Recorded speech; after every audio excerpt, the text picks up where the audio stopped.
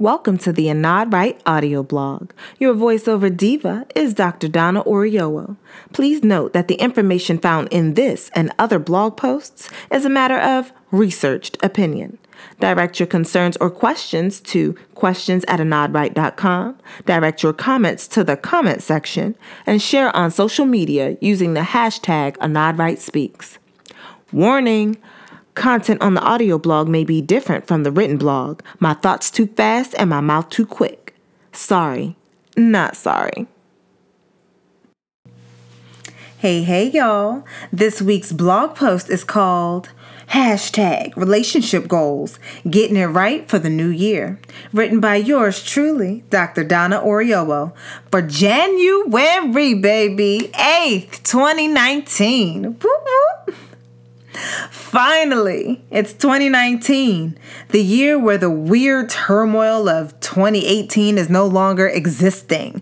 I don't know if you remember 2018, but it was like this funky space of being the best and the worst year of my life thus far.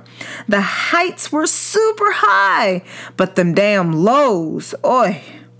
Anyway, it can seem counterproductive to spend so much time thinking and talking about 2018 when we are in a whole new year and ready to embark on a whole new journey or a new phase of the same journey. But I am a die-hard fan of the idea that you cannot know where you are going if you do not know where you have been. You know, Sankofa. Even more than that, how you gonna get where you want to go if you don't even have a damn destination in mind? Nah. So, while this blog post is about goal planning, it is about a very specific type of goal planning. Every year, I see posts about how someone is leaving this or that relationship in the past, about how they're not going to allow people to treat them like shit in the new year. You know the ones. New year, new you. Okay, sweetheart. They talk all this big talk about not holding grudges and getting past and all that jazz, but ultimately they have no plan. No matter the goal, if it doesn't have a written plan, some tasks to complete, and a follow-up due date, that goal is dead in the water.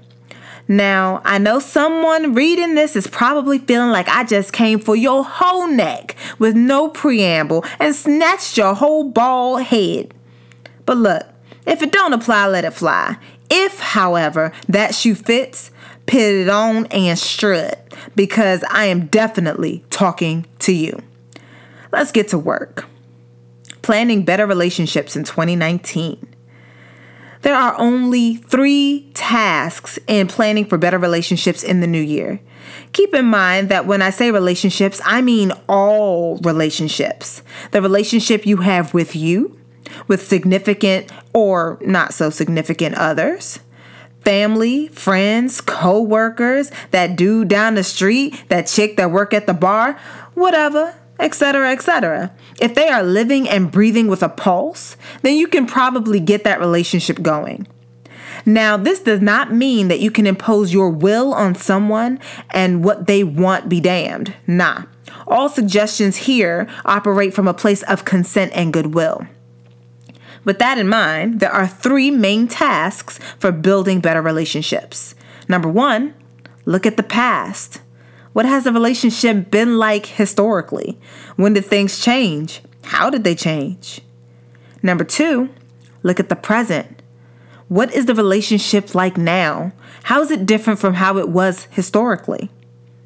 And number 3, look to the future.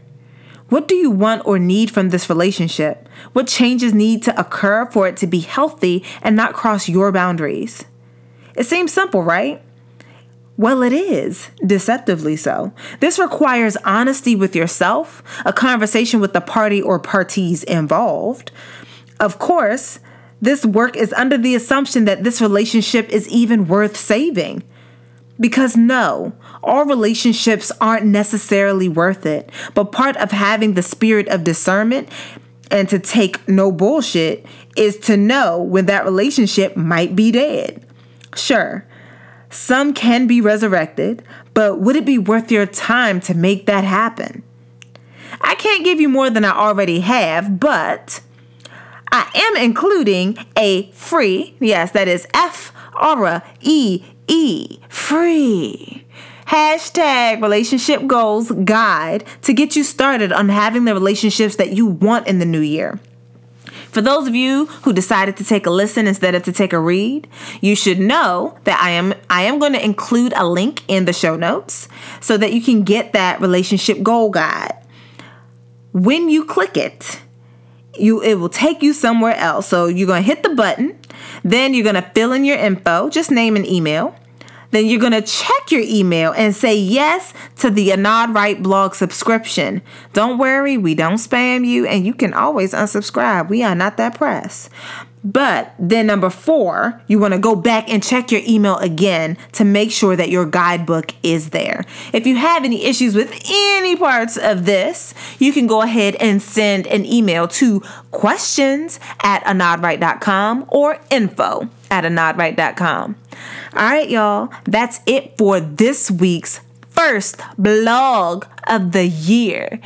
As always, leave your comments in the comment section and leave your bad attitude at home. All right, y'all.